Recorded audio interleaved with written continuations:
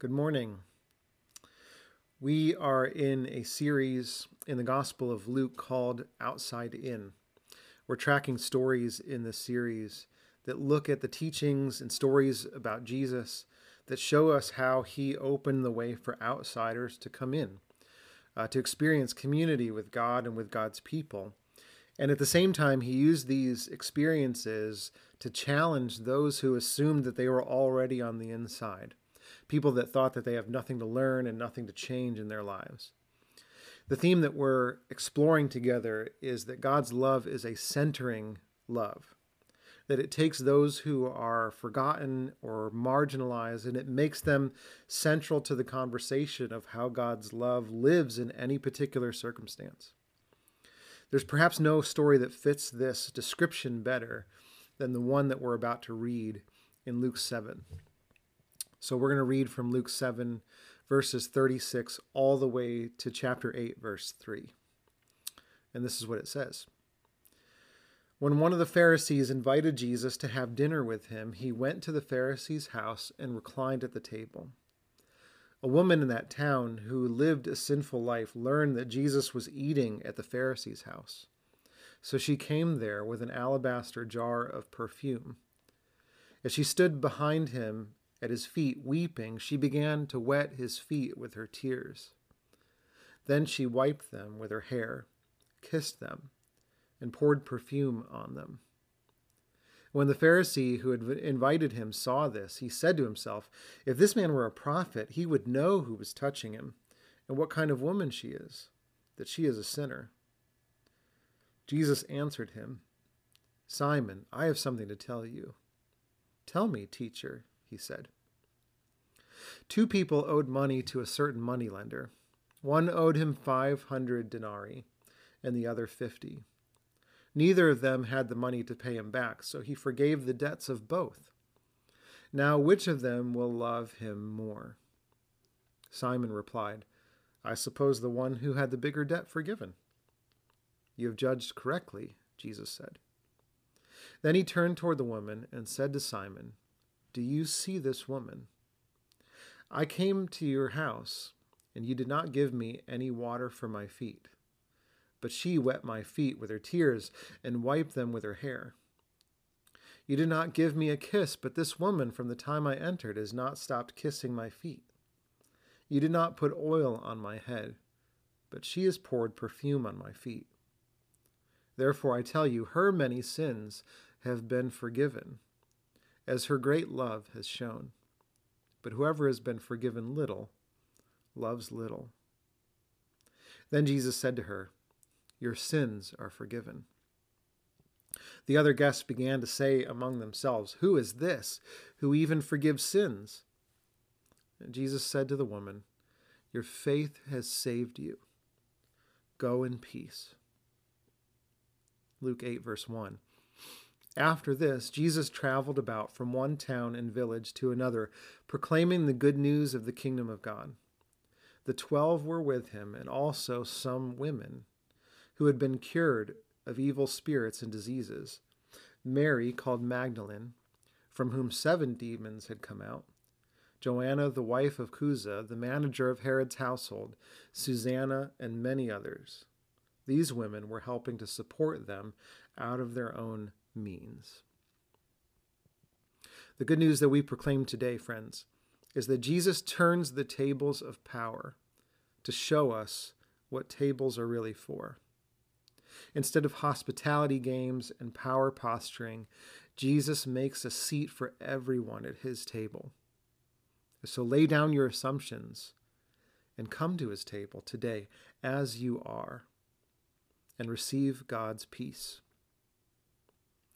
The passage that just preceded the one that we read, Jesus is talking to a crowd, and he's explaining how John the Baptist, his cousin, was rejected by the religious insiders and gatekeepers of his day. And these same people, these same leaders, also took issue with Jesus. So it says in Luke 7:34, the Son of Man, he's referring to himself, came eating and drinking, and you say, here is a glutton and a drunkard, a friend of tax collectors and sinners. You see, John and Jesus both are religious insiders who are using their elevated place to center and include outsiders. And this made the insiders incredibly angry, because the way the insider logic works is that the inside is only special because it excludes those who belong outside of it. And Jesus and John, they aren't playing by those rules. And that's when we get the story today. Simon, who's a Pharisee, invites Jesus for dinner at his home. And this is more than just a private meal. This is a powerful, established leader in the community inviting another up-and-coming leader, a rabbi, with an ever-expanding following to converse over their ideas about God, about the nation, and about how society should function. This is a public event with social, political implications for the community. This is the room where it happens for you Hamilton fans. And the woman that we see is not invited, but uninvited guests were often present at these sorts of soirees to listen to the conversation. They were expected to follow the rules, listen, don't speak. And this woman is unnamed, but she is not unknown in her community. In fact, she has a reputation that's followed her into this scene. Many scholars think from the way that she's described and the way that people seem to react to her presence and talk about her, that she's some sort of sex worker. But we're told that she hears that Jesus is dining at Simon's house, and so she shows up at this very important place, a place that will bring shame on both the host and the guest if she isn't handled properly. This woman brings an alabaster jar and she begins to weep over Jesus' feet, washing them with her tears and drying them with her hair, anointing them with a very expensive oil. This woman takes an audacious gamble.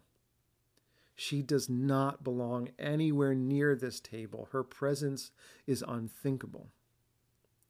And it's even worse than what we might realize on the surface, because this isn't just an awkward event. Culturally in the Bible, feet were used as a euphemism for bodily intimacy and even nakedness. The story of Ruth and Boaz comes to mind when Ruth's mother-in-law says to her to go and essentially spend the night with Boaz to uncover his feet. And regardless of what we think may or may not have occurred in that event, this has to do with a particular kind of intimacy that would be romantic at the very least. So the fact that a woman of her reputation is wiping and kissing a rabbi's feet, it wouldn't have just been improper. It would have been viewed by Simon's guests as this evocative expression of affection. Her hair isn't covered like it's supposed to be. And not only that, but her hair is touching Jesus in a way that no rabbi would dare allow themselves to be touched. I mean, no wonder Jesus had a bad reputation with the insiders. No wonder they thought he was a glutton and a drunkard, a quote-unquote friend to sinners. Now, don't hear what I'm not saying. I'm not saying that Jesus is uncovering his feet in front of everybody. He's not being promiscuous or sexual or risque in any kind of way. What I am saying is that this is a really big deal. It's not just an awkward social faux pas. This is an already shamed woman, an outsider, risking everything, even the reputation of the one person who could turn her life around in order to be accepted into this community. And so the question on everyone's mind isn't so much what is she doing there or why is she doing this? It's what will Jesus do with this woman? How is the insider going to react to this outsider in her lavish transgression of the insider's rules? Now, Simon is an insider himself. He already knows the answer to this question. In verse 39, he thinks to himself, if this man were a prophet, he would know who is touching him and what kind of woman she is. In other words, anyone who claims to speak for God would know exactly what to do with this kind of woman. But shockingly, Jesus doesn't scandalize her, scold her, doesn't send her away. He turns not to her, but to the host. And he begins to share this story about two people in debt, one owing a smaller amount of money and the other owing an enormous amount of money.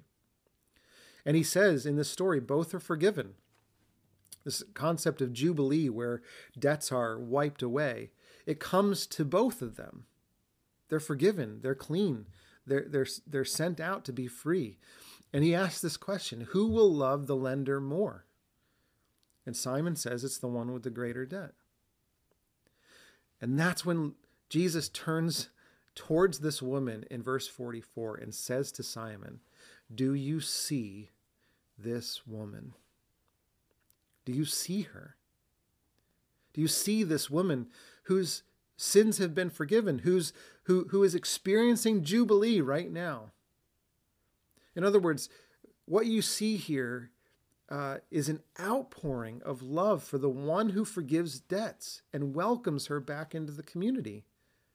The one who holds not her reputation against her, but gives her a new standing as a beloved one in God's kingdom. Simon, do you see her as she is? Because I see her, Simon. I see her. And then Jesus turns to her and says, your sins are forgiven. Now, this sends the crowd into a tizzy, and they immediately want to shift the discussion away from the woman and towards Jesus and how he's able to forgive sins. Like, who is this that can do this sort of work that only God can do? But notice, Jesus continually recenters the woman, not as a social outcast, but now as the guest of honor in this event. He says in verse 50 to the woman, your faith has saved you. Go in peace. You're the one with faith in this environment. You're the one who belongs. So the good news that we proclaim today is that Jesus turns the tables of power to show us what tables are really for. They're not for hospitality games and power posturing and insider-outsiders. Jesus makes a seat for everyone at his table, including you, including me, including everyone. And so lay down your assumptions and come to his table just as you are and receive God's peace today. So I want to ask then, what is Jesus doing in this story? Like at a high level. And there are at least three things. There's a mountain more, but there are at least three things I think that we need to hear. And I'm going to kind of go through them from obvious to less obvious. So let's start with the obvious. The first thing I think is that Jesus is redefining who gets a seat at the table. See, we've often, all of us make assumptions that the table of God's blessing is reserved for the faithful, the moral, the sound of doctrine. But is it? Communion is one of the primary ways that we express the welcome of God to people. And I remember several years ago, I sat down with somebody who was exploring new churches in the area, and they were asking about our church and what makes us unique. And one of the questions that they asked when I told them about how we do communion is, well, then how do you fence the table? That was the term he used.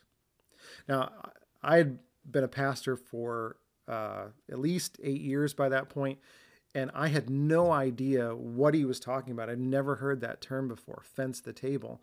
So I immediately turned the question back on him. And I said, how have you seen the table fenced in your experience before? And he described his previous church experience and how there was sort of a rigid membership process. And during that process, you had to basically sign that you would be open and honest about any and every kind of sin in your life, and that there were pastors who checked up on people regularly to see what their doctrine was and how their lives were. And assuming that everything was okay, they would be welcome to come up for communion. But if you hadn't gone through that process, well, then you had to wait in your seat and maybe things would change the next week. And I think about that story now, and something that always didn't sit right with me until I was reading this story of Jesus and this woman at this Pharisee's house, and it dawned on me that the only person who's fencing a table in this story is the Pharisee. Jesus opens fenced tables. He says to people of all walks of life, come as you are. You are welcome at my table. There's nothing restricting you. In fact, if you have the kind of past that this woman has, and you have the faith to stand up and walk forward to join hands with other people around my body and my blood given for you, you are the guest of honor. You're the one with the most faith in this room. This is what we see Jesus doing. Now, the second thing that we see in this story, and I'm going to put it two ways, one less scandalous than the other. So here's the less scandalous way. Jesus is humanizing this woman. Now, here's the more scandalous way. Jesus is desexualizing this woman. He says to Simon, do you see her? We do not have a great reputation as the Christian church, and I'm talking as one of them, and particularly men, and especially pastors, at seeing women not just as objects of temptation. Purity culture and the way that we've talked about sexual desires and urges have kind of forced us into a corner where we can't actually have like real relationships between men and women. And it's common, it's been common, far too common, for Christians and pastors to reduce people to either their sexual history or their sexual identity. We do this all the time. But friends, Jesus is freeing her from objectification so that she can be received into relationship as a real person and not an object. See, everyone in the room has this woman labeled from the moment she approaches Jesus. The only one who dignifies her humanity is the Son of Man. And church, I think we have a lot to learn from Jesus in this regard. We're told again and again that we are to reduce women to their bodies and the temptation that they pose to men.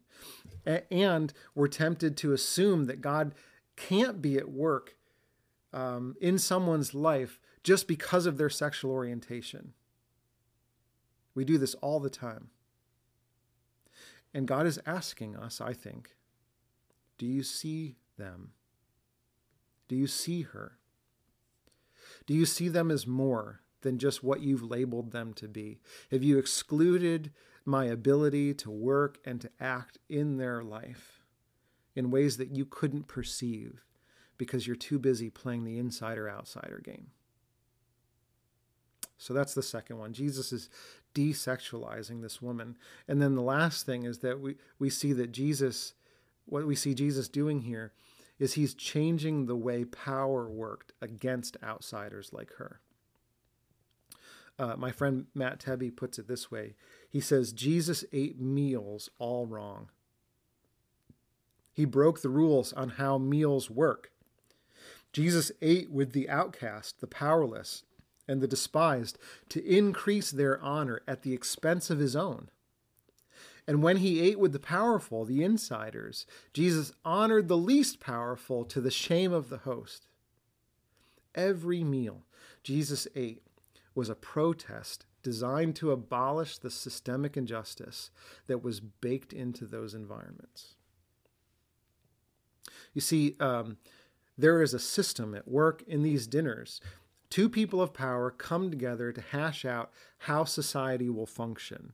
This is the room where it happens. These are the influencers of society. And it has a way that it's all supposed to work. So notice, Jesus doesn't just come along and say, well, the system's fine, let's just tweak the guest list a little bit. No, he's calling into question the entire logic of the system. This whole using meals as a show of status, with all the posturing and pretending, that itself is creating obstacles and barriers for people like this woman who crashed the party. See, it's the way the environment is set up in the first place is forgetting what tables are for. See, for Jesus, tables aren't for dividing and posturing. They're for inviting and equalizing. They're not for exclusion, but for community to those who've been left out. So Jesus' table, it has room for the uninvited, for the shamed, for the disgraced and the scandalous, for those that we might consider unholy. Jesus' whole ministry is about announcing that God's kingdom has arrived in this material world for people like this. And so Jesus goes to a dinner party, into the specificity of this meal and all that it's doing to restrict and marginalize people. And he bears witness to a kingdom that runs on an entirely different logic than the one of this world. His kingdom is one that declares forgiveness, and it sends out those that have been forgiven as peace bearers so that they can do the same thing for others. Friends, this same Jesus that turned these tables is here with us. He's present and at work today.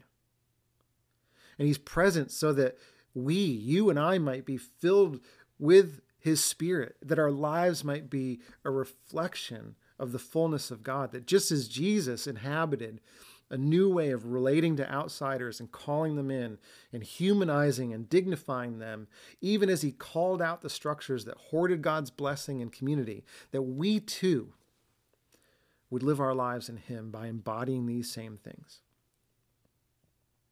So the question then is, do the tables in your life, do our tables reflect this logic and wisdom of Jesus' kingdom?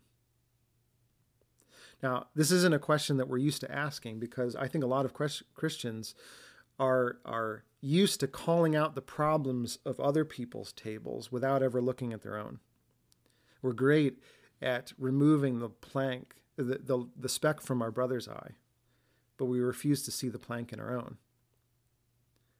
And I've been reading the Gospels for a long time, and what I've never found is Jesus going to dinner parties and railing against the Roman oppressive system. Like, he doesn't go to one dinner party and then talk smack against dinner parties that are happening across the Roman Empire. He could have, but he doesn't. For some reason, for Jesus, those were outside of his scope, and he begins with the tables that he's already at. And I think we can learn from Jesus here. And so, do the tables in our lives reflect the wisdom of Jesus' kingdom? That's the question. Now, this question we might answer it differently depending if we're the guest or the host, right? So there are many tables that we're a part of where we're the guest at the table. We're not the ones setting the agenda, but we're included in it, right? And so if the tables that we are a guest at, that we're invited to, are not operating in kingdom wisdom, then here's the question. Are we willing to risk the shame and condemnation of insiders like Simon so that the fullness of God might be experienced? Are we willing to risk our relationship to the host for the sake of the uninvited?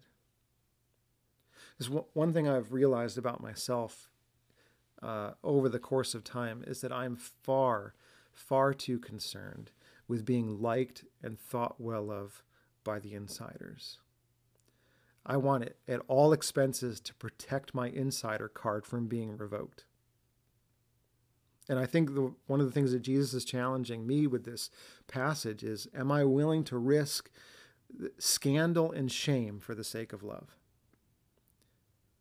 Am I willing to attempt to to make the scandalized one the guest of honor and risk being kicked out of the party altogether. Now, sometimes we're not just the guest at someone else's table, but we're the host. And if we're the host, if we have spaces in our lives where we get to be the influencers and set the culture of who's in and who's out, then I think the only question is, what do we have to lose by following Jesus? By opening our table? See, we get a glimpse in these last verses of what we have to gain. And this is why I included them. Luke 8, verses 1 to 3. We get a glimpse of this alternative system, this kingdom of God that Jesus is building.